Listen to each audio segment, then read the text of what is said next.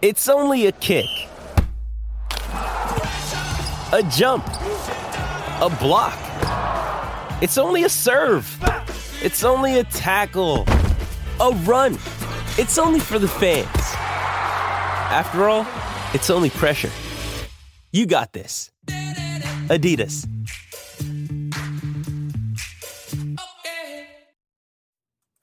No, we're quite a ways in now. Really like the bond the team has. It's fun being around these guys. Haven't had camp letdowns like I've seen before. The guys show up to work every day. I think they're hungry, and we're cleaning stuff up little by little. We got a scrimmage tomorrow. We're going to kind of decide the format of that. And then we get a day off, and we're pretty much turning our attention to game one. So a lot of decisions will be made probably after tomorrow. We'll have a pretty good idea of depth chart. Not sure when we'll release it, but we'll have a pretty good idea after tomorrow. And then it's about getting the team ready to fly overseas and play. Welcome to the Go Big Redcast with Dave, Honky, Boomer, and Redcast Rob. Welcome to the Go Big Redcast. I'm your host, David Gaspers, and I'm with Honky. We got Sip here tonight. That's all I got to say. Also with Boomer.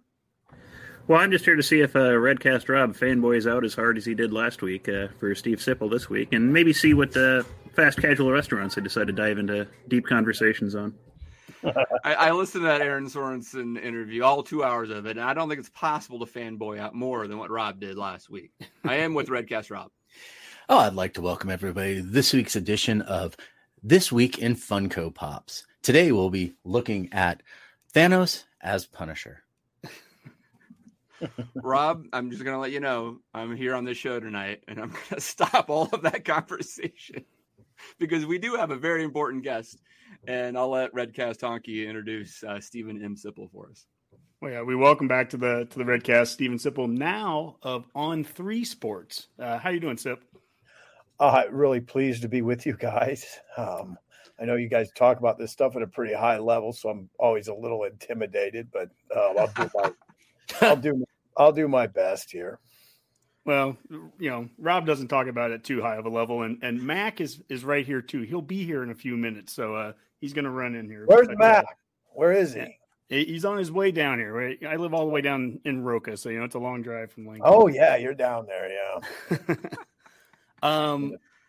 But before we get going though, let's talk about some of our upcoming episodes and also our sponsors.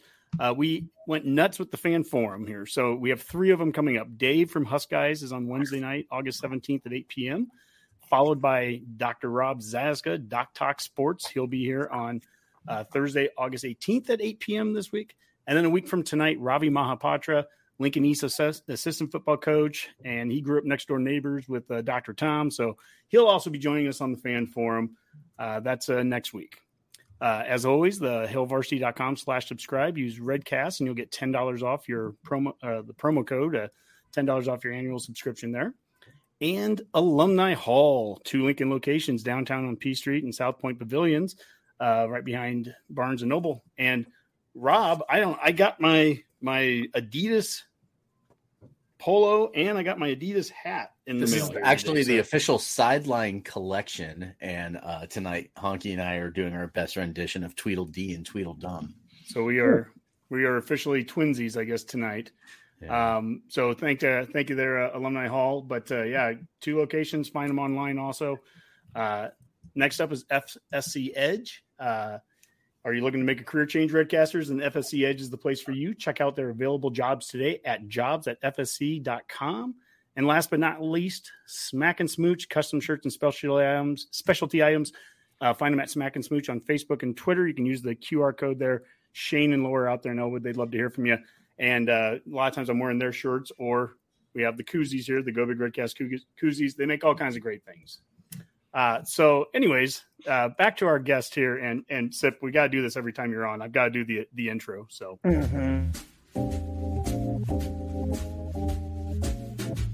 Today we have a smooth conversation with a cool cat. So find a mixologist to pour you something full of chemistry, because it's time to take a hip sip with Steven Sipple.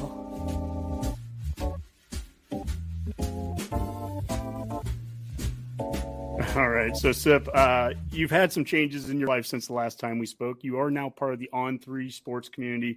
Tell us a little bit about that. How's that going for you? On3, yeah.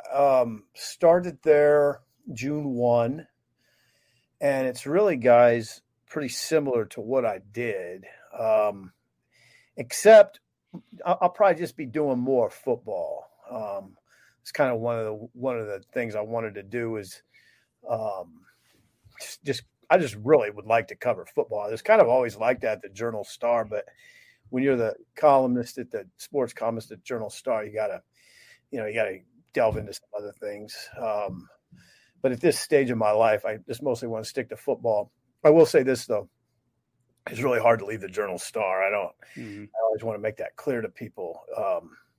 33 years, it was, I probably don't take a lot of aspects of life as seriously as I should. And I didn't realize how hard it would be to extricate myself. But it was they made it hard. It was hard. And, but I'm glad to be with On3. It's going well. And you know what? We're heading into it now. We're getting ready to go to Dublin. I'm getting ready to go to Dublin on Monday. So it all feels pretty urgent right now. Yeah, last time you were on, you said every day has to feel like a fourth down over there. That's urgency, right? Oh yeah, I forgot about that. But it's true. Yeah, I mean that's what you want, and I don't think it felt like that enough. You know what? We contributed to that. I think us collectively as a media corps and a fan base.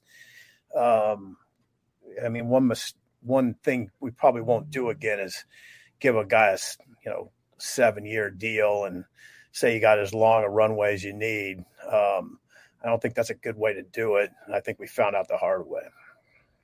Mm-hmm. Dave, you were going to say something there? Or? Oh, I just wanted to jump on the whole Ireland trip. I'm excited. I've been listening to all your radio show and whatnot. Sounds like this will be your first time over in Europe. You got to be excited. And trust me, Ireland does not look like Gretna.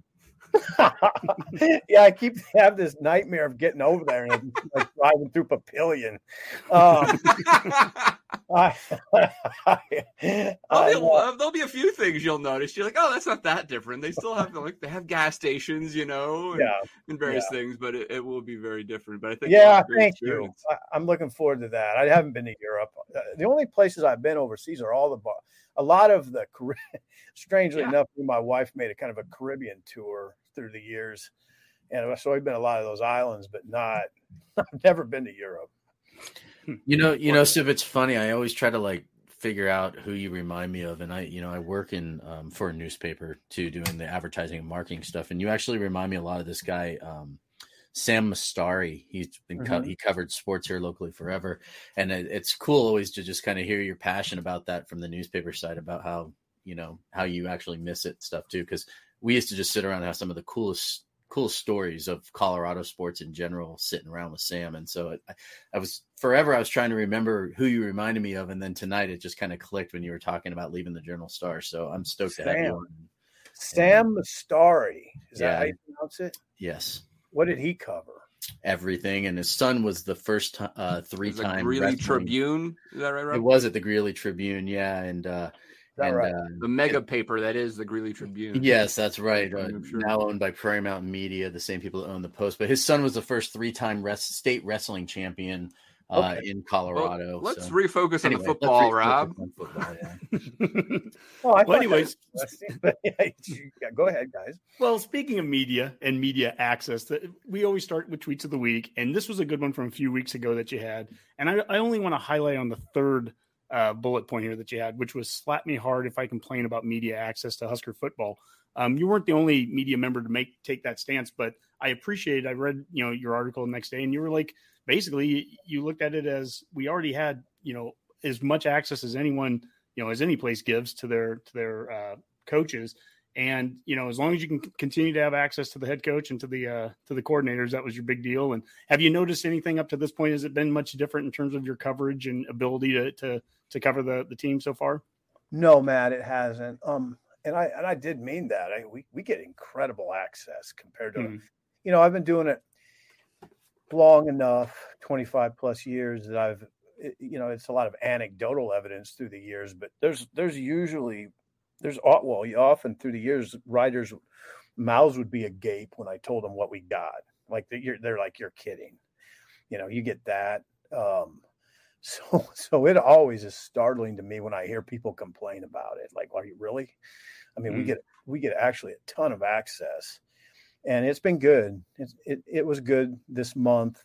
Now it changed, and that was in reference. That tweet was in reference to the fact that this season we don't get the position assistants. We will just get the coordinators. So Eric Chenander and Mark Whipple, and I believe Bill Bush will be available during the season. Small change in my mind. There was oftentimes, I don't know. I mean, sometimes you would need a position assistant during the season, not all the time. And I just thought, and this was, I know this, I don't mind saying it on the podcast now. I didn't know it exactly at the time that we were going through this sort of rigmarole. But this was Frost's decision, not Trev's. And I don't know why he made it, but I wouldn't be surprised if it's just because he doesn't need his assistants in the position of having to address big picture program questions during what could be a very kind of tension-filled season. Sure. I mean, it helps him streamline some of the messaging. To clarify, Sip, though, I think this is important for the listeners. To your point, in previous seasons, I've been thinking about this when this whole thing came out, and I'm like, on a weekly basis, you'd only get like one or two of the assistants like each week or something like that. So you might talk to the wide receivers coach 2 or 3 times a season, maybe at max, right? Because you're kind of rotating through, right? So it's not a huge difference.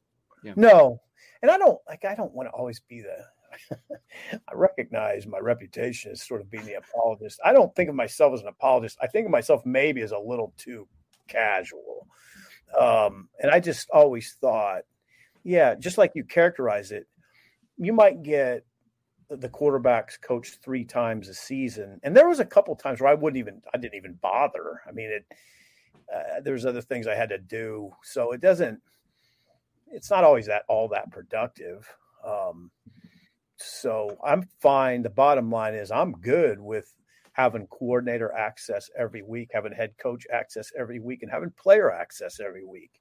That's enough. And that's, you always want as much as you can, but I would not, like I said, I don't want to get in the habit of complaining about access. It's been incredible for 25 years. Absolutely. Looks like we have Mac joining the show, so now things will really pick up. Mac is getting there. Hey. I apologize, guys. I did the classic thing where I said I'd get gas when I got up instead of getting it on the way home like I should have. Only Mac on a fan podcast could actually show up late to a simple interview. I totally understand, Mac, actually.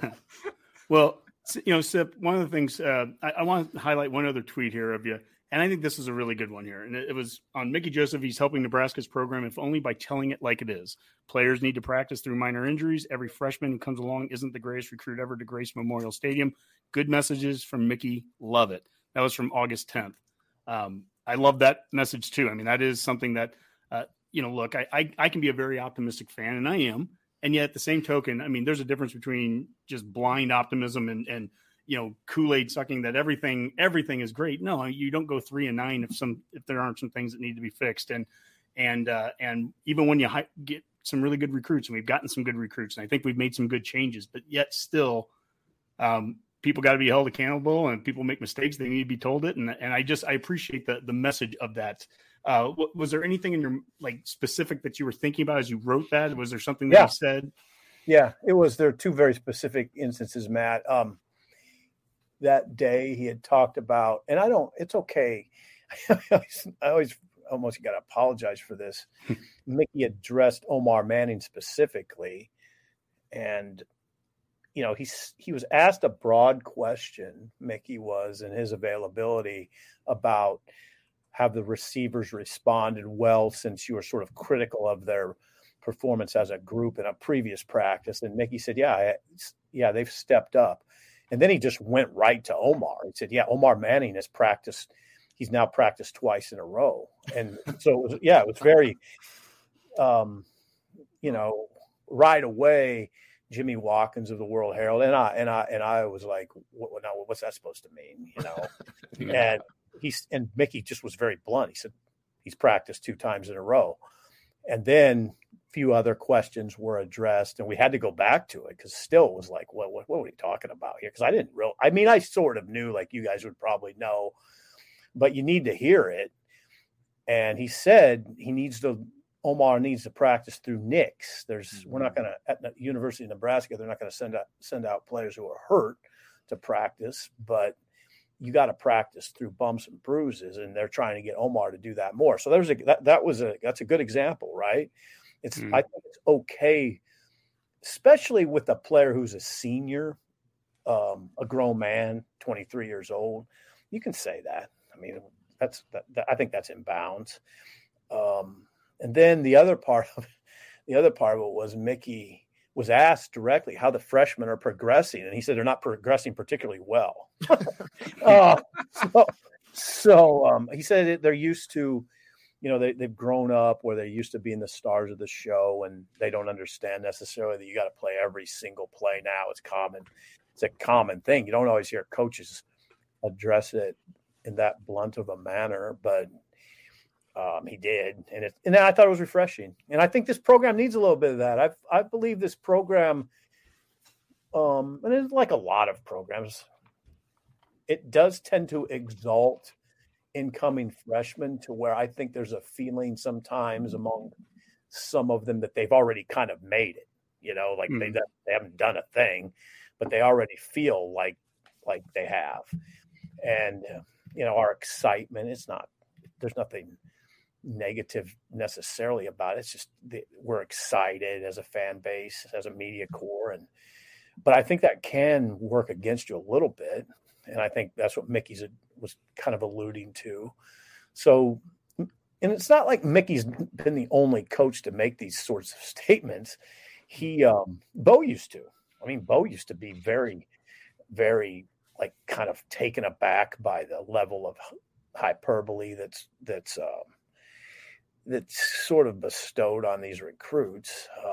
I remember one recruiting class where he didn't even mention the scholarships. He just went straight to the walk-ons. That was in February. But Bo wanted to make such a point of not talking about the he always thought it was sort of odd. But anyway, that's where that came from. And that tweet, there's a typo in there, by the way. Which always concerns. I fired it out really fast. It just was one of those tweets. I don't do that very often, where it sort of came to mind as I was contemplating what he said, and I liked what Mickey has to say. Mickey's very hardcore. Well, let's go into scarlet colored glasses here, okay. And we can talk about the state kind of the program right now. This first part, and then we're going to end the second part talking specifically on a defense. Do a defensive breakdown.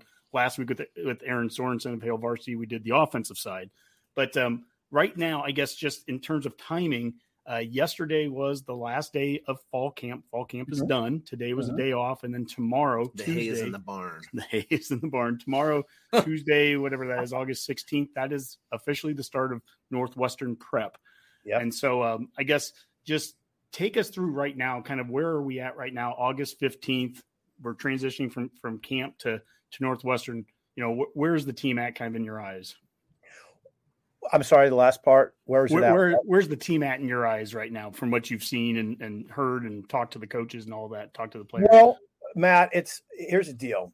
I think they had a good camp. And if only that there were no major injuries. I mean, 2 frontline guys, Dakotas Crawford suffered an unfortunate injury, major knee injury, but no frontline players suffered major injuries, and they were very cognizant of that even yesterday. I think they got out of camp in a pretty good place mentally and physically. they did that kind of interesting. I've never seen this where they went 3 days on and 1 off, 3 days on, 1 off, and they're going to continue that right into Ireland. Maybe that helped. The 2 scrimmages I thought were, and I didn't see them. I want to be very clear on that, but I talked to people who did, and they seemed like they were productive on both sides of the ball. There's definitely guys that have emerged. I don't think there's been too many disappointments. Tommy Hill's been I'd say a big story during camp. Mm-hmm. O'Shawn had a big scrimmage yesterday, a very sort of eye-opening scrimmage where he was, that type of player that you envision. I've never heard anybody say he's like Randy Gregory, but kind of trending toward that sort of player. Steve, did you talk about the running back separation? Yeah, definitely. And, I talked to somebody about, I would say a source today about that when I was, in fact, I was driving home to do this. Separation, I'd say Anthony Grant has separated to a degree. I think he'd be if they were to play today or tomorrow, he'd be the starter. Mm-hmm. There's not a big separation, but that's definitely a development. But you know what? I have the depth chart sitting right here when they came out of the pre-camp depth chart, and he was number 1 on that. Mm-hmm. Well, I'm sure Frost would just love that I'm saying that, but let me look. Yeah, he was 1 going into camp, and Yant was 2, Ramir was 3, Irvin 4, AJ Allen 5, Emmett Johnson 6. Now, what I would say now, it's Anthony Grant, but I'd say Irvin made a big move. Oh, good. Irvin made a big move and would probably be in that 2 slot, or maybe an or with him and Yant. And then Ramir's gone. Ramir's interesting because he's now almost equal parts running back and slot. Yeah. Mm-hmm. So you'll see him a lot. And then another development, I'd say a pretty sizable camp development is AJ Allen. Where I've been told he's their best open field runner. I'd be surprised the 2 freshmen that I think would exceed that 4-game redshirt stipulation would be Ernest Hausman and AJ Allen right now. I don't know if there's another one in there, but there might be. I know Jim in Minnesota. Jim in Minnesota is going to be happy to hear that about. Yeah, right there. He's an AJ Allen fan, so for him to hear that, Hey, Sip, I don't know about that, Jim. That's I haven't watched him in practice. Back when Amon was playing, we did see a lot. They would let us go over there at that time for the. It was pretty funny. There was when Amon was a freshman. Now was that would that have been no, that would have been Tom, right? Was that Tom? Yeah. My memory's starting to escape me, which is a little scary, my wife says. But okay, so Amon was a true freshman. 95 would have been his freshman year. Yeah, that's Tom. Yeah. So I remember that practice. Very well because the media, there wasn't much media for one thing. There's always 4 of us. And I was standing on the field for some reason. I was like way too close to it. And I remember when they first put Amon with the 1s. And it was like, okay, that's pretty big. He's a freshman. He's with the first team offense. Now, I don't know about AJ Allen if he's like Amon Green yet. He might be. I'd be a little surprised if that's the case. But the fact that he's sort of established himself this early is a great sign. That is. Great sign. Hey, Sip, I got a question about Irvin because I can't remember if it was you that was talking about it or somebody else because I listened to all those shows later on his podcast. Mm-hmm. And talking about one of his biggest issues last year was his lack of size, right? Because he was a young kid and he just that wasn't me talking. Okay. Well, and they say that this year he's gotten into better physical shape as far as just like hitting the weight room, hitting the program, doing everything he's supposed to be doing. Mm-hmm. And I'm curious, do you think that he's emerging like that because of that, or is a lot of it have to do too with the style of offense that Whip's going to be running this year? Yeah, that's a good question. The size, I thought he was fine last year.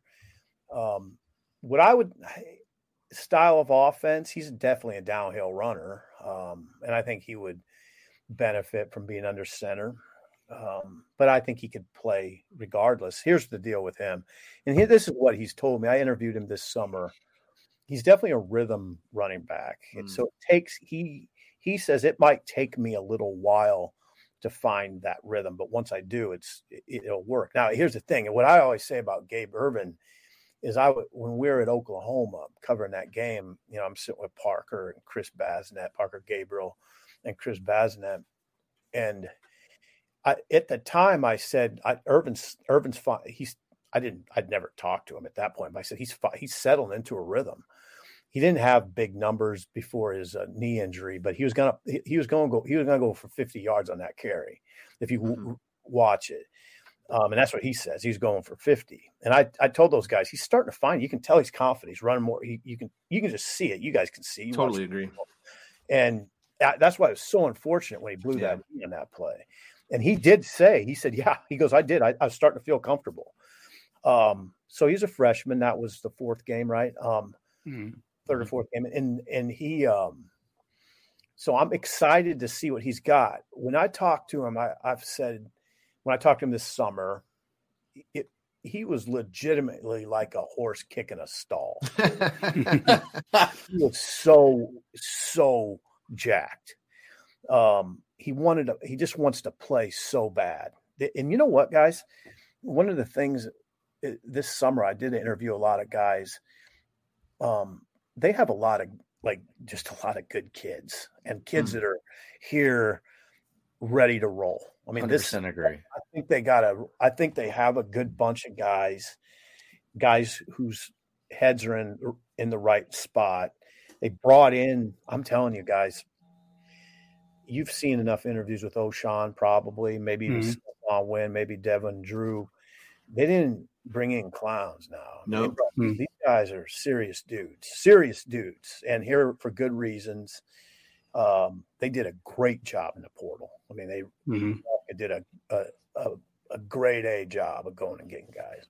Hey, Redcasters, I know the economy's been tough, and are you looking for a fantastic opportunity to work for a rapidly growing company that also enjoys the benefits earned with having a competitive, stable history of over 20 years? What is FSC Edge, a leading technology innovator serving governmental agencies, expert services, helping worldwide patent offices meet strict processing and publishing timelines while delivering exceptional quality. And they support some of the world's largest patent offices throughout the United States and Europe. You can work with fun people with great attitudes, learn about patents. You're not on the phone. You're not customer facing. You can dress just like me right now in your Husker tank top and your Go Big Redcast hat. And you can work in a new environment with over $2 million in improvements. Job also comes with excellent benefits. Go check out available jobs today at www.jobsandfsc.com. Let's go. Let's go. Sip, when we had you on back in March, we started to kind of try to do some projection stuff, which albeit that's way too early. It wasn't even spring ball yet, all that. But, we were trying to pick the first 6 games and all that. But a lot's happened, obviously, since then. And a lot always does. I'm showing some other, here's some tweets from some other people here. Brett McMurphy had us in his preseason top 25. Here, this Will Mead guy says, Nebraska -12. Nebraska plays Northwestern Ireland. I think Nebraska is this year's Michigan State. They will surprise everyone, win the Big Ten West. Frost finally has his QB in Texas transfer, Casey Thompson. Adam McClintock, who we've had on the show, College Football Matrix. He had us originally at 7-5. Now he has us at 8-4. And this is him using his analytics, which in the past, his analytics would have us at, 3-5 a couple years ago and 6-6, 5-7, that kind of stuff. So using the same numbers, my point behind all this is it's creating this, there's starting to become a narrative of, 7.5 is what Vegas says, but geez, 8-4. I mean, the projections are starting to get higher, and it's not just coming from Rob, who I guess I'll give Rob this. I'll give this Rob too. Rob did change his Twitter handle here to whatever 3.3%, which is our chance of going 15-0 according to College Football Professor. So I guess do you feel some of that same compared to when we talked back in March, where you were very hesitant to want to even, give wins or losses? I mean, are you feeling comfortable when Nebraska's making a bowl game? We're definitely getting that 7 or 8 wins minimum. I mean, where are you, or are you like, no, let's cool that. So where are you at? Well, I mean, it's that discussion evolves in my mind. And one way it would evolve one way or the other is camp and getting through it. What's the injury situation look like? You guys have been following it for a long time. There's been times when they've suffered some pretty debilitating injuries in camp. I mean, I like Quentin Castile. I remember when that happened, I thought, oh, that's not good. They had backs at that point, but like they didn't have anything like that happen. I don't know. That was a random one, but you know how it is. They've had they'd have guys go down, or just camp was rocky. Something would happen. There's so many instances that here's an instance. Bill Callahan approaches the media corps and tells us that Harrison Beck is not around and they don't know where he's at. That's right. I was thinking of Doug DeBose back in the 80s. Didn't he get a knee injury in preseason? Yeah, he blew out his knee. You're right. Yeah, I'll never forget that, watching the 10-11 news and listening to that and thinking that our season was over. Oh, you guys, if you stop and think, we can probably almost go year to year. And it's always, God dang, during the Pelini era, camps were ridiculously rocky. It was almost a nightmare at times. But, you had the Bubba Starling one year. You had that kid from Millard blow out his knee, and the World Herald guy reported, and Bo blew a gasket and kicked us all out of practice for about a week and a half. No interviews, no nothing.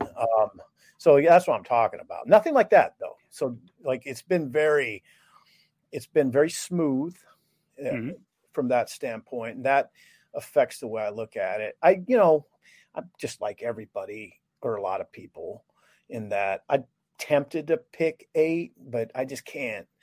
You just get burned so many times that I'm not going to do it. I just say 7, but I feel pretty safe at 7. And I do.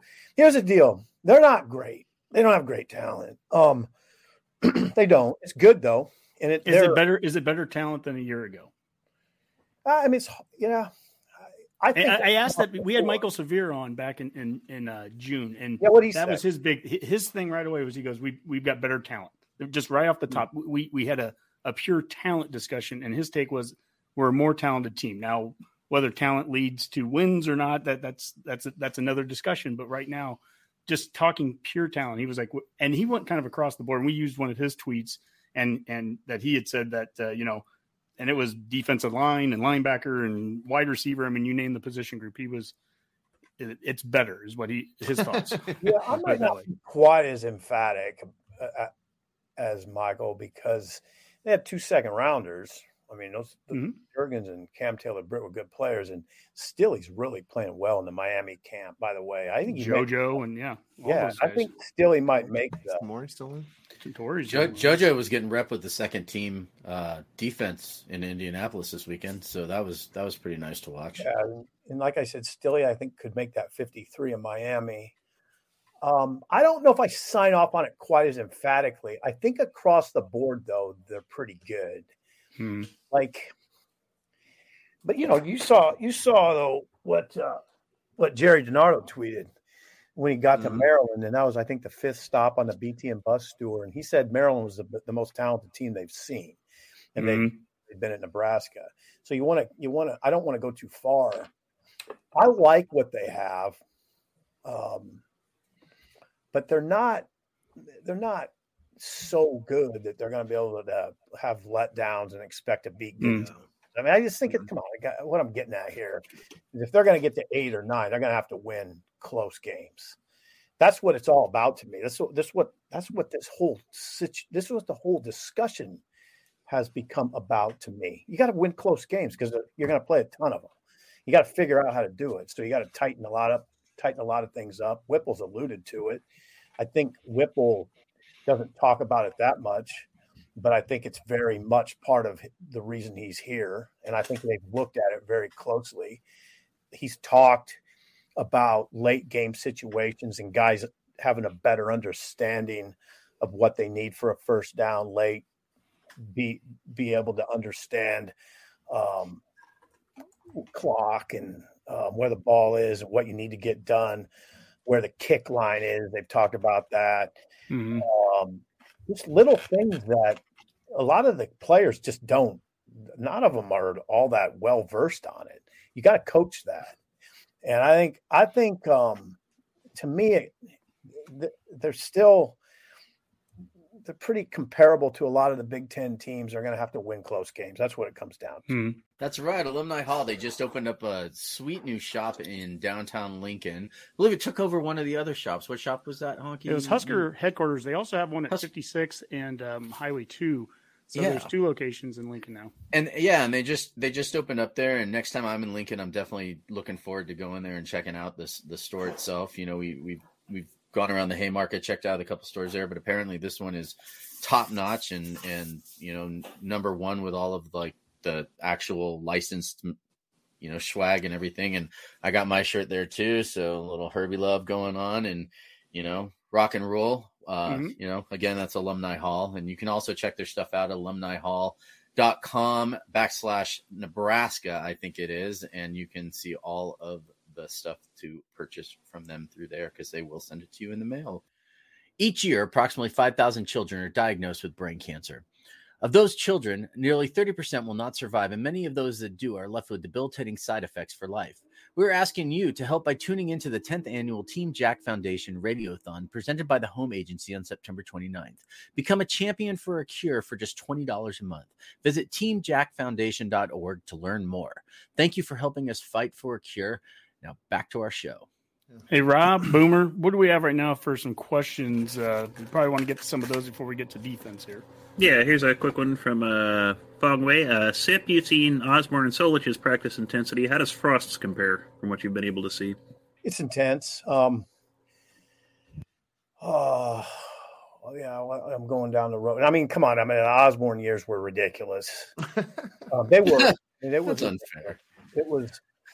I mean, that's fortunately, and unfortunately, I was able to see a lot of that. And that standard got so high, and it was a different time too. They couldn't practice like that now. They're not even allowed to practice like that now. I always tell people, there's vivid memories I have when they would do the goal line drill. You know, I was pretty young in the job, and when they would get in the goal line drill, I didn't feel comfortable. I mean, it was violent.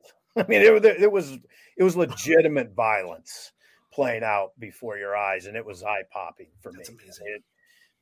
You know, they wouldn't even let the first string running back in there, you know, for fear he wouldn't come out alive. And it was so that you don't see a lot of that. And even that but that carried into the Callahan years. You know, they still practice. They could still beat the hell out of each other in 2005. And, you know, I saw Richie and Carricker go at it one time. That was illuminating, and they stopped the practice. They started swinging helmets, and they had to stop the practice. Those are things I remember. I remember Randy Gregory and Alex Lewis going at it hard enough that it got so intense they had to pull Alex off the field for the day.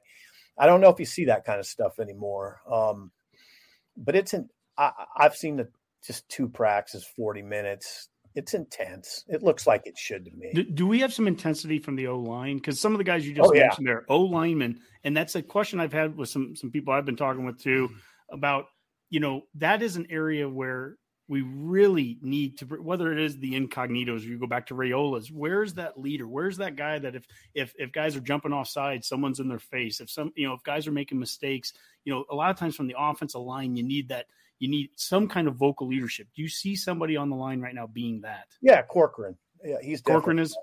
Yeah, Turner's the guy that they would turn to in those situations. I like that group. They don't have a star. They don't have a Donovan. You know, they don't have a Donovan Raiola or Richie, but they do have. Turner could be that guy. You know, he's just. Last year he didn't practice much in August. And just he wasn't very confident because his body wasn't in where he wanted it to be. He's fine now. He just had a concussion is all I say all. he had a concussion, so he missed some days, but he's been back for the last 3 practices. 3 practices. Yeah, he's what's interesting about the O-line, you hear that maybe that they don't have a star there, but I guess, and maybe this goes back to what Mickey Joseph talks about with like, it doesn't matter what you're recruited and you got to prove it, but that O-line has 3 top 100 recruits on it. I mean, you'd think if it's just about pulling out and they don't really need to be amazing for us to win. If they were just serviceable last year and wasn't a detriment with the penalties and the holds, all that. Don't lower your standards. They need Richie and those guys we talked about, Richie and Raiola and Finotti. Those guys were not just serviceable. No. I'm not saying that. I'm saying this year's team. You need some guys like that. Sip, your radio show, you were talking, I think one of your segments today was titled like, does the season pretty much hinge on the offensive line play? I was going to save this question for our defensive talk, so maybe we can pivot, Honky. But here, let's do that. Okay. I had one. Yeah, I'll set you up though. Is that the conversation you were having was about how maybe the offensive line might be better run blocking. You're hearing this from the coaching staff, and they're struggling a little with the pass block, right? And also, I've heard that maybe Kevin Williams Jr., Rob's good friend who's on the show, might be pushing Benhart a little bit, And Honky's been very consistent saying, Benhart is kind of a key here on whether he is going to make this happen. I guess my thought on pivoting the question was maybe it's the D line is actually that good in causing some of these pass protection issues, but are you concerned a little bit with the pass protection and maybe how that dictates how they call plays this year? Yeah, I am. I mean, I think that has been a concern in camp. Now they are really strong on the edge though, as we've said, and they are legitimately strong. O'Shawn's, he's capable, I think, of like 7 to 9 sacks, and Garrett Nelson's playing the best football of his career, and I think he looks more and more like an NFL player to me. Tanner, man, I hope to God they are creative and find ways to get Caleb Tanner going, because I mean people are always like, Sipple, you think way too much of Caleb Tanner. I do. I think a ton of him. That guy can play.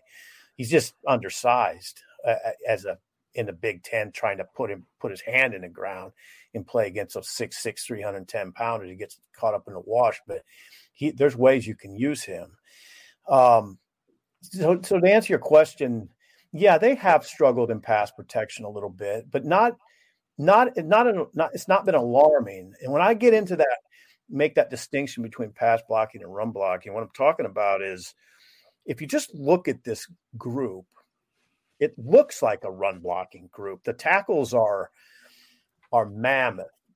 Okay, like a lot of NFL tackles, you'd say, well, Sip, come on, there's 6'7" tackles, 6'8" tackles.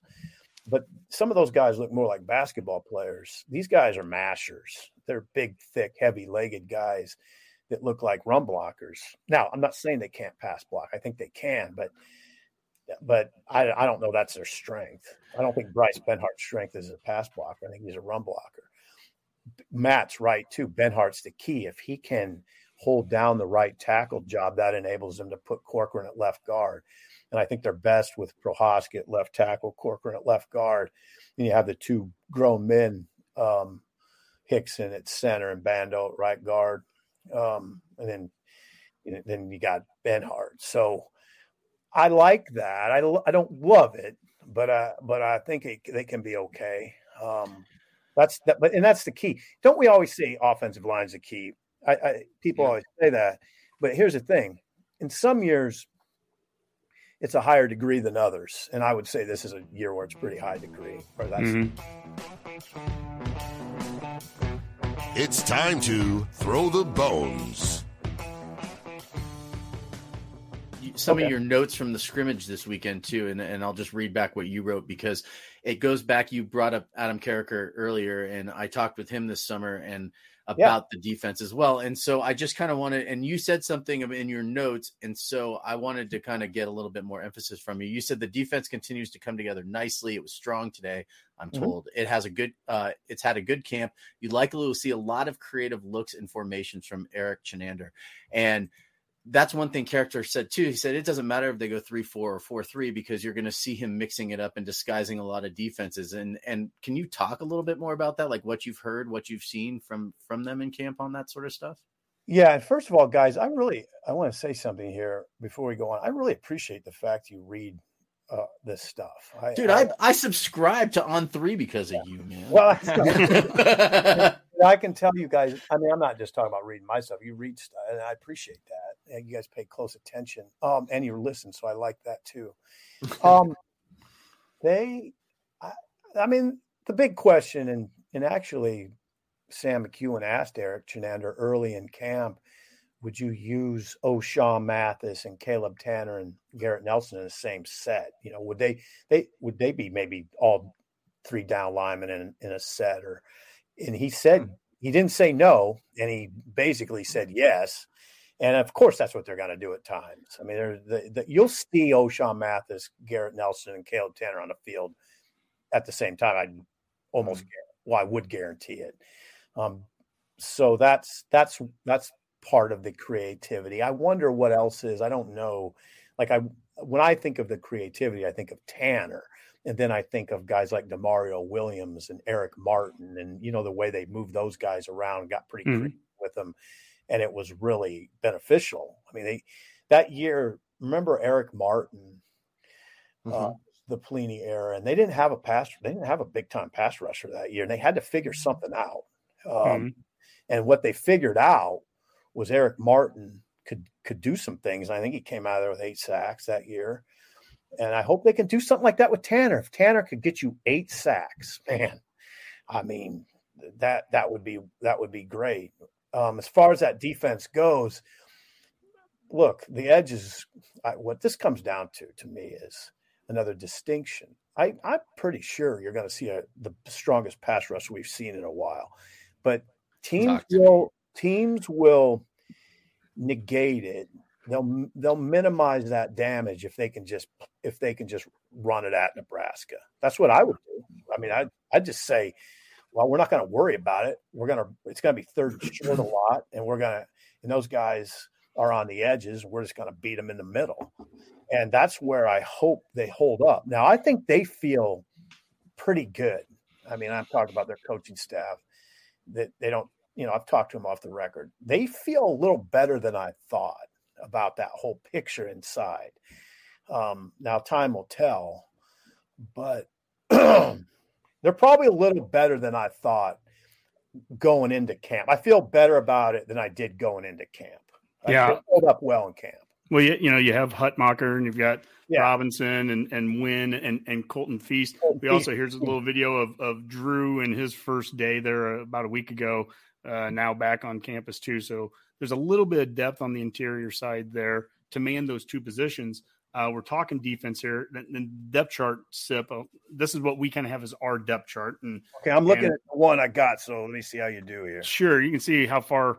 I don't like using or, but I had to use or with O'Shawn and Caleb there. Yeah, that's fine. Robinson and Wynn, although I think Feast could be up there I'd too. Put Feast in there right now, and maybe, in fact, I just got a text while we were sitting here. I don't mind saying this from a former player. Said Feast is their best lineman. Is he watching the show right now? That's what I want to know. I wonder if that's what he's doing. That would be great. And can you tell us who it is? No. Rob wants to drop another name. I don't want to drop the name. I want to just everyone to know that. I'll tell you one thing. Former players, we're the podcast. Former players listen. Yeah, this guy. I would listen to this guy about any football matter. And he said his original text was. Feast is their best D lineman. He said, rephrase that, most consistent and therefore most productive. I really like him. He's a great story, Colton. He's a tough dude now. And think of that. That's a UTN walk on. Here's Luke Reimer, another walk on. Again, for the people that the walk on program's dead and all that, we're talking 2 guys that would be listed on the left column here. Nick Henrich. Now that Nick spot, you got that. I've seen now. I have Chris Klarvik here, but here I'll read something that you wrote the other day, Sip, and you go. I'm told Nickel Isaac Gifford is having a great camp. I would say the job is his at this point. Both Javen Wright and that'll be Gifford. And the crazy thing though is I have heard and read different things about all three of those, Javen Wright, Kolarevich, and Gifford. I'm gonna trust you on this one here, and I'll move. Trust me on this one. Trust me on this one. Gifford will be nickel. I'll move Gifford up to that. But the point is, I guess I'll look at that as a good sign that I'm hearing good things about three different people at that same position. And that's one of those positions that, at least from a differentiator, kind of like what you said with like Eric Martin 10 years ago, we didn't have a lot of those the last couple seasons. And JoJo, that position at least was something that created some differentiator for it. It was a nice element. Yeah. And, be interesting to see there. And then in the defensive backfield here, we have Quentin Newsome, Tommy Hill. Tommy Hill, I mean, we just seem to hear so much about him, the transfer from Arizona State, and then Miles Farmer and Marquise Buford at safeties. Safety spots. Yeah, you got it. I think the only ones you'd have to switch there, Kolarevich and Wynn. Colton will be in there. He's on. I mean, I'm looking at the pre-camp depth chart, and he was number 1, and as was Gifford. And Gifford has had a really good camp. You had a question, or you made a statement here, and I'm a big believer in the 4-3 as a front. I guess I've just been saying that all off season. When we talked with Damon Benning one time, and we were like, isn't it true that you could actually need less defensive lineman bodies in a 4-man front than a 3-man front, because all 3 guys have to be a big body there.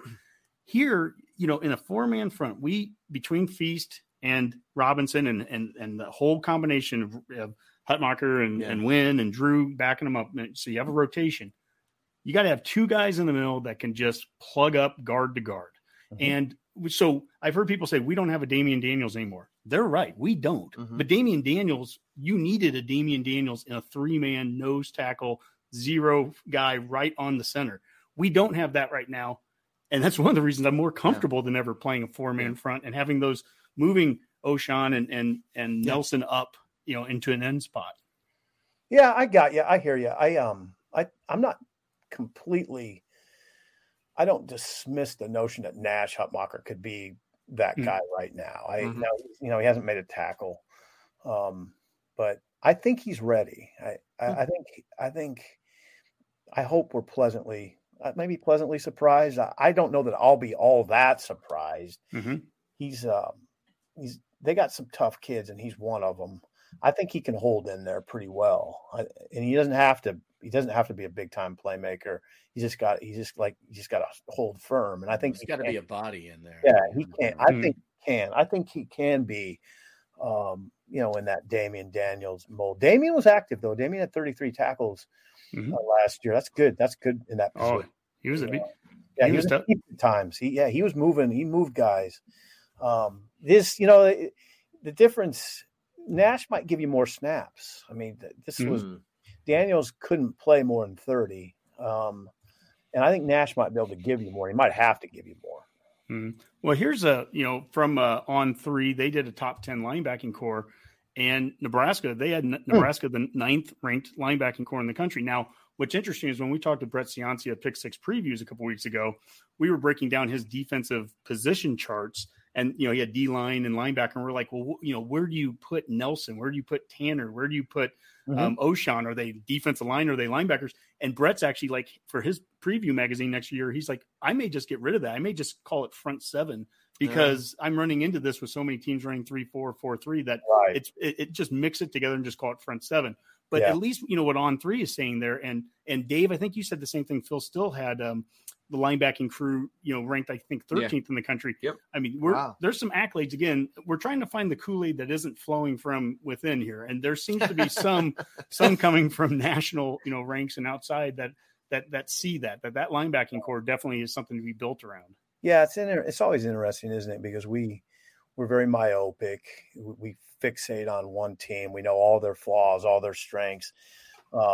So you do kind of have to remove yourself, and it is good to get that sort of perspective. I try to zoom out a lot, which I'm pretty good at it actually. And I just zoom out of a lot of things, but I do like, I mean, again, there's always these distinctions. When I think of their linebackers, I mostly think of their inside linebackers because now they're using edge guys. And I think of Tanner and O'Shawn and Garrett and Jamari Butler and Gunnarsson. different position. I focus mostly on those inside guys, and I do like them. In fact, Reimer to me is sort of a hidden, amazing story. Maybe you guys know. You guys know a lot. It got by me though that he played all of last year hurt. I mean, he got hurt in August. He never was healthy last year and made 108 tackles. Yeah, he did get pushed around. They got pushed around at times, those two inside guys. They had good years. Luke had 108 and Henrich had 99 tackles. But if you're just real, if you go back and watch, they were getting pushed around a little bit in the run game at times. They're tougher than hell, though. I love them both. That those kids are the kind of kids you got to have. They will do anything they can. Neither of them are getting pressed. They're starters. They're a little rare that way. They don't have to worry about their jobs. They're the guys, but that doesn't bother. They're not the kind of guys where that would affect them negatively. Sip, we had a question there, and Boomer, can you put that back up about the inside linebacker depth? And it was just someone asking, can you talk a little bit more about like who do we have behind Henrich and Luke there? Yeah, there's three guys in that discussion. Ativa Maga Clements has had a pretty good camp. That's good. Those guys, mainly Luke and Nick, talk about him. And, he came here from Diablo Valley Community College. Barrett has said he just blitzed every time when he was at Diablo. Northern California, great. All they did was blitz. He had to learn how to play. NCAA football. Yeah, he had to learn how to play, and he has. And Ernest would be I think Ernest Hausman might ultimately be number 3, kind of a battle with those guys. And then Columbus guy. Yeah, Ernest, they love him. They really do. I said he and AJ Allen are the best freshmen. Ernest could see major time. I mean, I'm not. That's not my personal view. That Barrett has said that. Barrett Ruud. Including special teams, or are you talking even just? I'm talking about playing meaningful snaps inside. Wow, that's awesome. Yeah, he's very He's very sharp in class and school. He's very sharp as a football player. He's up to 220, so he's got the physical. He's got the physical attributes. But I don't know. I'll tell you what. I think there'd be a little bit of a come on. I mean, there'd be a drop off. He's a true freshman. Well, that's interesting though too, because one of the things that I've heard multiple people say is that you want your program at the point to where you don't need to play your freshmen, right? Yeah. Like right, because of development. But it's it's seen, a lot of people are saying, well, Nebraska's almost there to that point where they're building up the depth, whether it's through people coming back or through the transfer portal. But now we're talking about a kid that could get significant snaps as a freshman. So do you think that that's because of the depth, or is that because he's just coming in and proving to be way better than what they originally thought he was going to be, which was really good? Don't think it's either or. I think it's a combination. I mean, they're not blessed with great depth at inside linebacker. Not bad. It's not bad. And I think Ernest is just, he's advanced quickly, and he is advanced physically. I mean, if he passes the eye test. The big thing though with that position is you have to be smart. I mean, there's some positions that's more a requirement than others, and inside linebacker, it's a requirement. You're directed traffic. So, but Barrett feels comfortable with him. But man, I'm telling you, the importance of Nick Henrich and Luke Reimer can't be overstated. And I like I said, I love them. Just both those kids are. Like I told you, Luke played with a hip issue and a groin issue throughout last year. Never said a word. Had 108 tackles. He had 2 surgeries after the season. He had one right after the season, right days after the Iowa game. I think that's when he got his hip surgery. And then he went down to Houston, and it was a hernia, like a hernia type situation. So he played with a bad hip and hernia, 2 off-season surgeries. He said, I wouldn't recommend that to anybody. And he doesn't, and he didn't have the opportunity to do a lot of lifting during the off season, but he's fine. I'm excited for him because he gets to play healthy. And I think, and you know what, guys, you remember, I don't know if you remember, I remember distinctly when he was healthy in 2020, there's nobody faster to the ball on the team. I mean, And that, by the way, is an inside blitzer. You know, I mean, that he could figure into that pass rush too from the inside, delayed blitzes and stuff. He gets there extremely quickly. It's exciting. I guess, you know, we're getting to the very end here of the defense here, Sip, and I know we're getting close to the time. Oh, we're good. I guess let's talk secondary then. That's the last part of this. And we brought up, you know, again, I'll bring up our depth chart that we have. And, you know, we had Quentin Newsom Hill at corners. We had Farmer and Buford. Then behind them, Braxton Clark, Javier Morton, Kane Williams, the transfer from Alabama, Noah Pulla Gates. Sure we're missing somebody there, or we've got – but yeah, here's the deal. Let's see, corners. Definitely Hill and Newsom and Braxton. And then I'd say Tame and Lynham would be ahead of Morton. Tame, not far, but there's an edge there for sure. So Tame and Lynham is forgotten. He gets forgotten for whatever reason. Well, he was hurt a lot of last year. Man, I'll tell you what though, those little 40-minute looks at practice we get as a media corps, Lynham is a great looking corner. I mean, he's long, good corner. And that would be a great sign for development too. That's a kid that's been in the program now for, you know, a year. And, you know, it's nice to see guys that can, it's great to recruit the next guy, but it's also nice to develop a guy a year over year. Well, it's going to be so important too. Yeah. So that safety, you're right. It's Farmer and Buford, but right after them, Omar Brown has moved into a top back spot in Singleton. That was one of the other ones. Yeah, Omar Brown and Singleton. Kane Williams came here hurt. Now he was practicing the other day, but he came here with a shoulder issue. He's a little further down. He's just a redshirt freshman. I don't think they're expecting him to come in and win a job. He's a little down the line. Noah Pulla Gates is right there, but he's not. He'd be behind Omar Brown and Singleton right now. Omar Brown has made a big impression, and Singleton, Fisher said that Singleton played at a starter's level in the spring game. And in fact, Fisher said he wishes that he drove home that night thinking, God, I wish this wasn't the last practice of spring because Singleton came on. So that you got the starters right, but right behind those guys, I'm even looking at the pre-camp depth chart. Omar Brown was 2 at 1 safety. In fact, he was behind Farmer, and Singleton was 2 behind Buford. And I would say it's more pronounced now with Omar Brown. He's moved in. He's going to play. I mean, in fact, they're so good. They're right now at safety. They feel there wouldn't be it's interesting. They feel like there wouldn't be much of a drop off if they went to Brown and Singleton. And even that edge discussion, one of the coaches told me, you know what, if we had to play Jamari Butler and Blaise Gunnerson, we'd be in good shape. How good they feel about that position. Yeah, so safety and edge feeling really solid at those spots. Oh, yeah, they're just depth. Deep. Yeah, deep. Not as a corner, but not in bad shape. I mean, if Quentin Newsom went down, it'd be probably an issue, but not a killer. Well, considering what they lost at safety, that's a really good feeling. That's amazing. Yeah. I mean, when you've lost Dismuke and Williams, who played so much. Boomer, can you bring up Jim's question again? I think Jim is trying to get you, Sipple, to say that somebody is at least the greatest freshman since someone else. So, I mean, he did it at the running back spot. This time, is Tommy Hill the greatest freshman cornerback since Dennard? I don't know how to do that.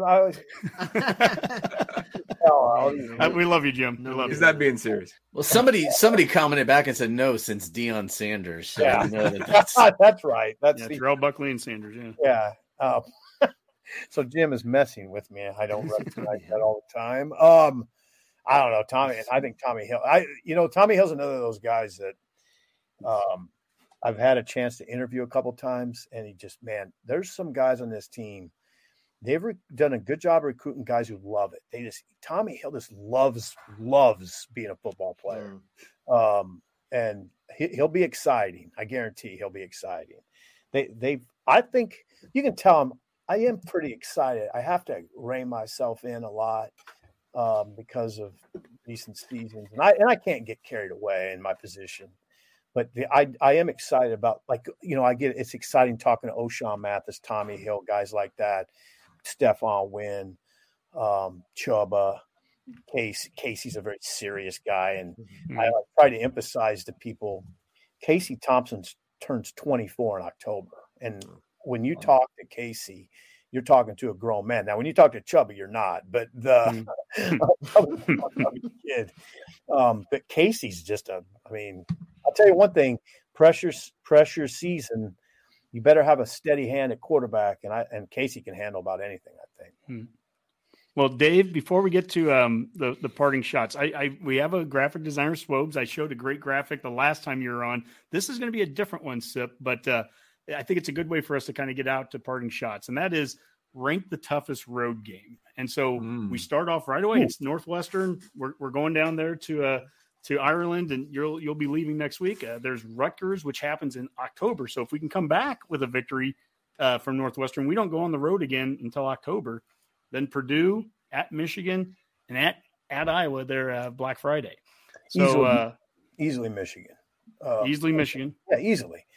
Ann Arbor, I was talking to Sean Callahan today, and he always sings that tune that Ann Arbor is not that tough to play at because of the way, I don't know, people say the way the stands slope back or something. Man, that place is loud and ornery. It's a loud, ornery place. And if it's dark, it's really loud and ornery. That's a tough place. That'll be a really hard game in November. Real hard. I mean, those are the kind of games that separate the men from the boys. They do. That game, the game that always stands out to me is when Amir took that pitch and got it, snuck into the end zone. 2013. That's the only game. That's the only time I've been to the Big House. Was that victory? That was an ornery crowd because they were pissed at that coach. That was a bad crowd because I got stuck in the press box. I didn't catch the elevators, and I had to go through the crowd to get to the post game down. Shit, it was a mess. I had to go through the crowd. That was not good. I'm a little guy, and it didn't seem like anybody was little in that crowd. and there was a lot of F-bombs. That was a rough scene, and it was impressive, though. No, that game will be – come on now. I mean, that's going to be rough. So Michigan – will have done something. So Michigan – then Iowa, then Purdue, then Rutgers, then Northwestern. Okay. Purdue will be really hard. I mean, if Nebraska's going to win that game, they're probably going to have to win it close. Rutgers, Nebraska, that's an example of a game where Nebraska will have a talent advantage, Northwestern talent advantage. Even Purdue, probably a bit of a talent advantage, but if they beat Purdue, it won't be by much. Hey, Dave, I want your thoughts on that. I mean, when you look at this, do you differ from that? Michigan, Iowa, Purdue, Rutgers, Northwestern, or where are you at on it? Yeah, no, I think Sip's right on here. I mean, Michigan clearly is the most talented helmet on this graphic that Swobes did. So no questions asked. And if it's a night game, that means actually Nebraska's doing pretty well, and this is maybe a primetime matchup. So I'd take that as a good sign, but it would make it even that more daunting. Sam McEwen has had Purdue on his list. Purdue's like one of those teams that some people love them and think they're going to win the Big Ten West, and others are picking them to finish sixth. So it's the hardest team in the Big Ten West to read this year. A lot of people think they, exceeded their expectations last year, and they're going to come back to earth a little bit. The Iowa game is interesting because I think there could be if we're, get to 7, 8, maybe 9 wins, that Iowa game would be a big deal. And we are the lead-in, I believe, to the U.S. versus England World Cup game. So a lot of people will be watching sports that day. So cool. Yeah, I don't think there's a great difference between those games at Iowa and Purdue. Those are tough. But I just put Michigan far ahead. Because Michigan, to me, looks like they're going to win 10 no matter what, I think. I was looking at their schedule the other day, and I think so they'll be playing for a lot. If that's a 3:30, 2:30, whatever type game, it gets dark fast, and that place is daunting. How I'd almost say that the toughest game for them on that, I mean, yeah, obviously Michigan's the obvious answer, but I would almost go to say the Northwestern game, because there's going to be so much pressure on them to not come out and shit the bed.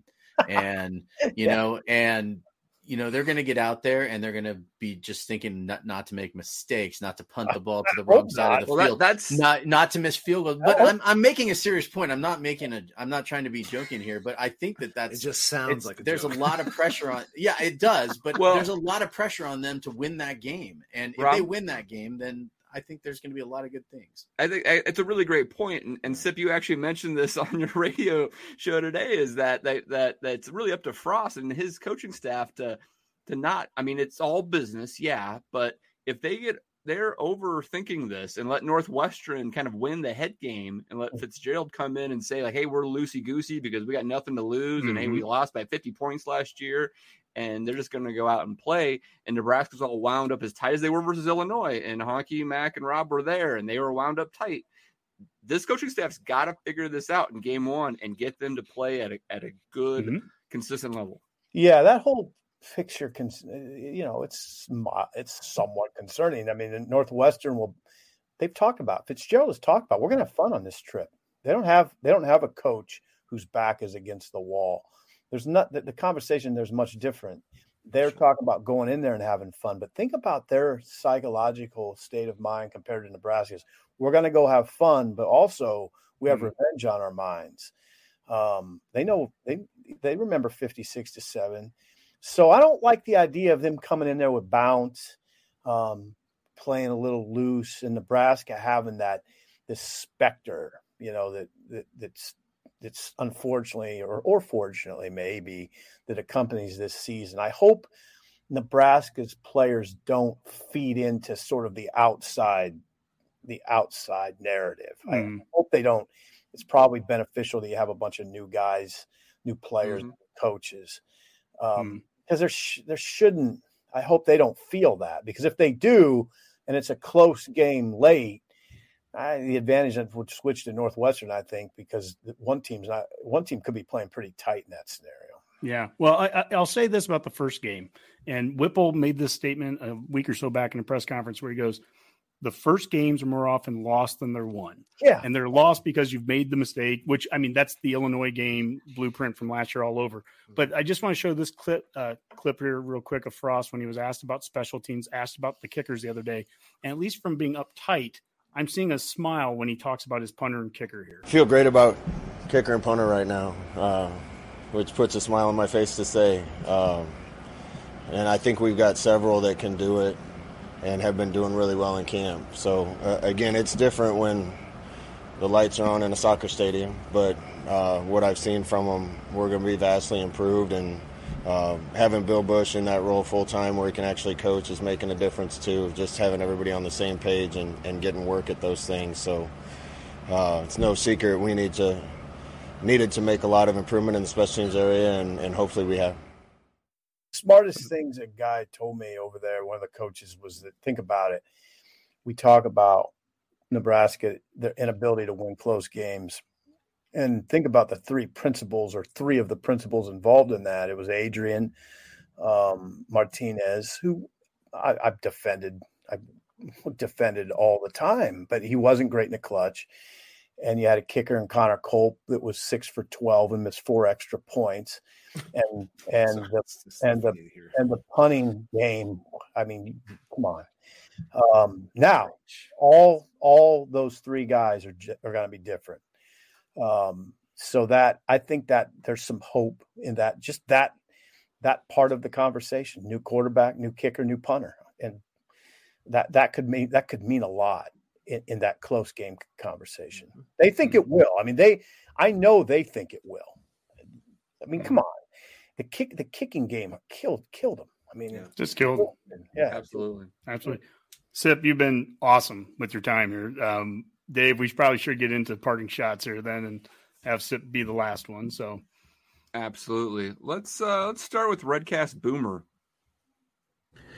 Well, a couple things. First off, I wanted to give a quick shout out to Associate Athletic Director friend Tyler Kai of the University of Nebraska. He was walking through the wrestling unit the other day and found that picture. So I think all loyal Redcasters are familiar with Jim Raschke. He's slowly inching his way into the consciousness of the greater university, and sooner or later we will induct the Baron into the Hall of Fame. Just a matter of time. Stick with us. Induct the Baron. Sip, Darn if you can help us at all to get Baron von Raschke inducted into the Wrestling Hall of Fame, please do. Or the Nebraska Sports Hall of Fame here at the university. go. We've been working on that for years. Yeah, thanks for mentioning that.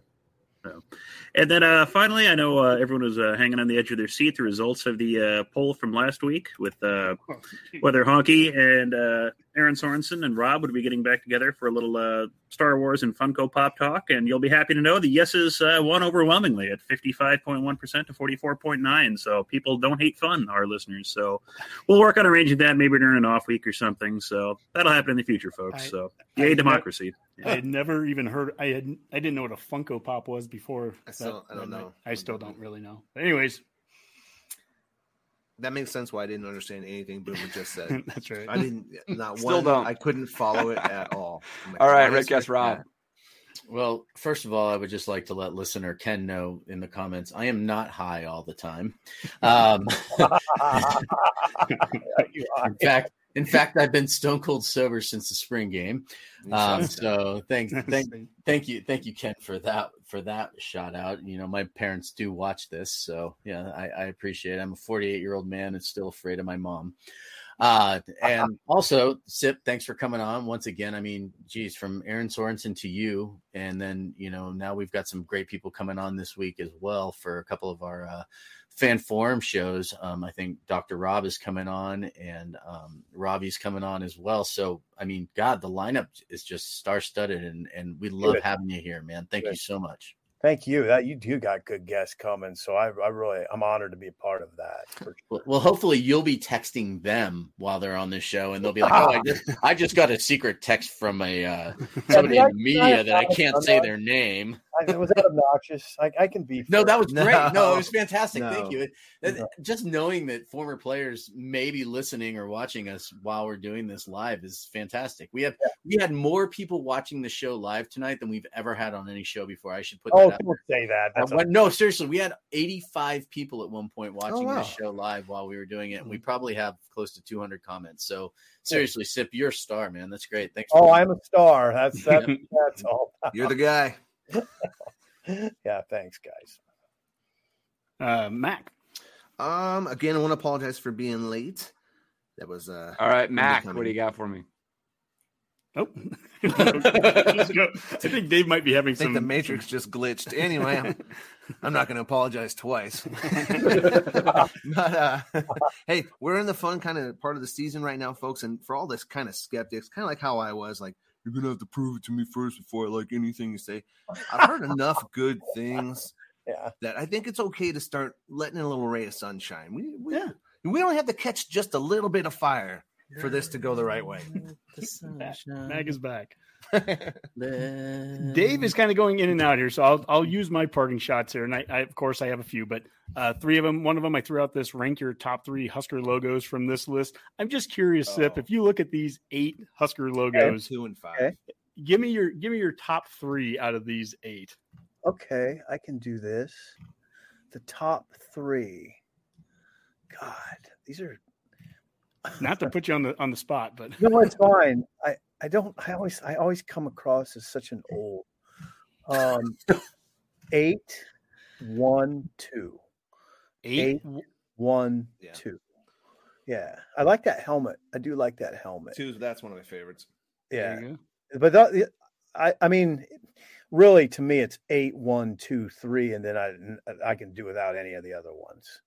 8, 1, 2, and 3. Interesting. All right. Second off, Husker volleyball ranked number 1 in the preseason AVCA poll. So congrats there and well-deserved, and hopefully they can stay up there. And last but not least, this was just a tweet, and this is good in general as we get into the season. There was a tweet the other day, and it was 2 fans of Panther.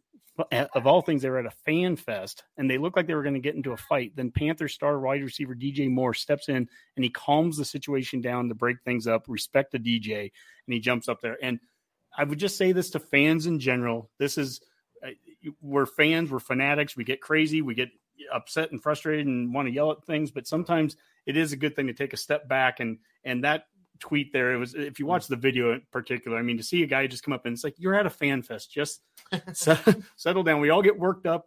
People get worked up on Twitter and everything, but people get worked up for anything. My son at school has a shirt that says #be nice. So I don't know, maybe just be nice. Yeah. That's I like that sentiment. And I've wrestled with that over the years, but Ron Brown of all people, a few years ago, said something that stuck with me about the way things have gone here, and that he was very adamant that the fans have a right to voice their disapproval. You guys are invested. You're heavily invested in this, and that does give you a right to voice disapproval. And I sometimes have to remind myself. Sometimes I'm a little taken aback by the level of vitriol. I am. I guess, like I said, I'm kind of a snowflake in some ways, and I think this stuff is fun. But I got to remind myself of what Ron said. There's nothing wrong with voicing disapproval. There's been a lot to voice, so that. But I would say my part in the shot is that, but also, I think they're doing a good job over there. I think. We'll see what happens. Again, it's got to be you're going to have to win close games. We'll see where that goes. That's the question. Amen. All right. Amen. So, Honky, thanks for covering me while I had some internet issues. I think I'm back. Did I jump in before somebody? No. It was me. It was all my fault, Sip. It's okay. God bless. We're all good. Dave, live from his basement. Yeah, right. You sound like you're like in the International Space Station. I had to switch. So we have landed on the moon. kind of float, Dave. Seriously, Sipple, thank you so much, though. I mean, you spent a lot more time here tonight, and I mean, you guys awesome. More than I did, actually. So thank you. Yeah, I gassed up yesterday. So. I appreciate. I really do. You guys are fun. You ask good questions, and it goes really fast. So I appreciate that. Thank you. Well, go for it, Dave. All right. Well, thanks, Sip, for coming on the show. And for now, let's call that a Go Big Redcast. Go Big Red. Well, that's it, my babies. Looks like our glass has run dry. I hope that hip sip with Steven Sipple got you buzzing. Be sure to consume the Go Big Redcast responsibly. And until next time, stay hip and funky. A Huda Media Production.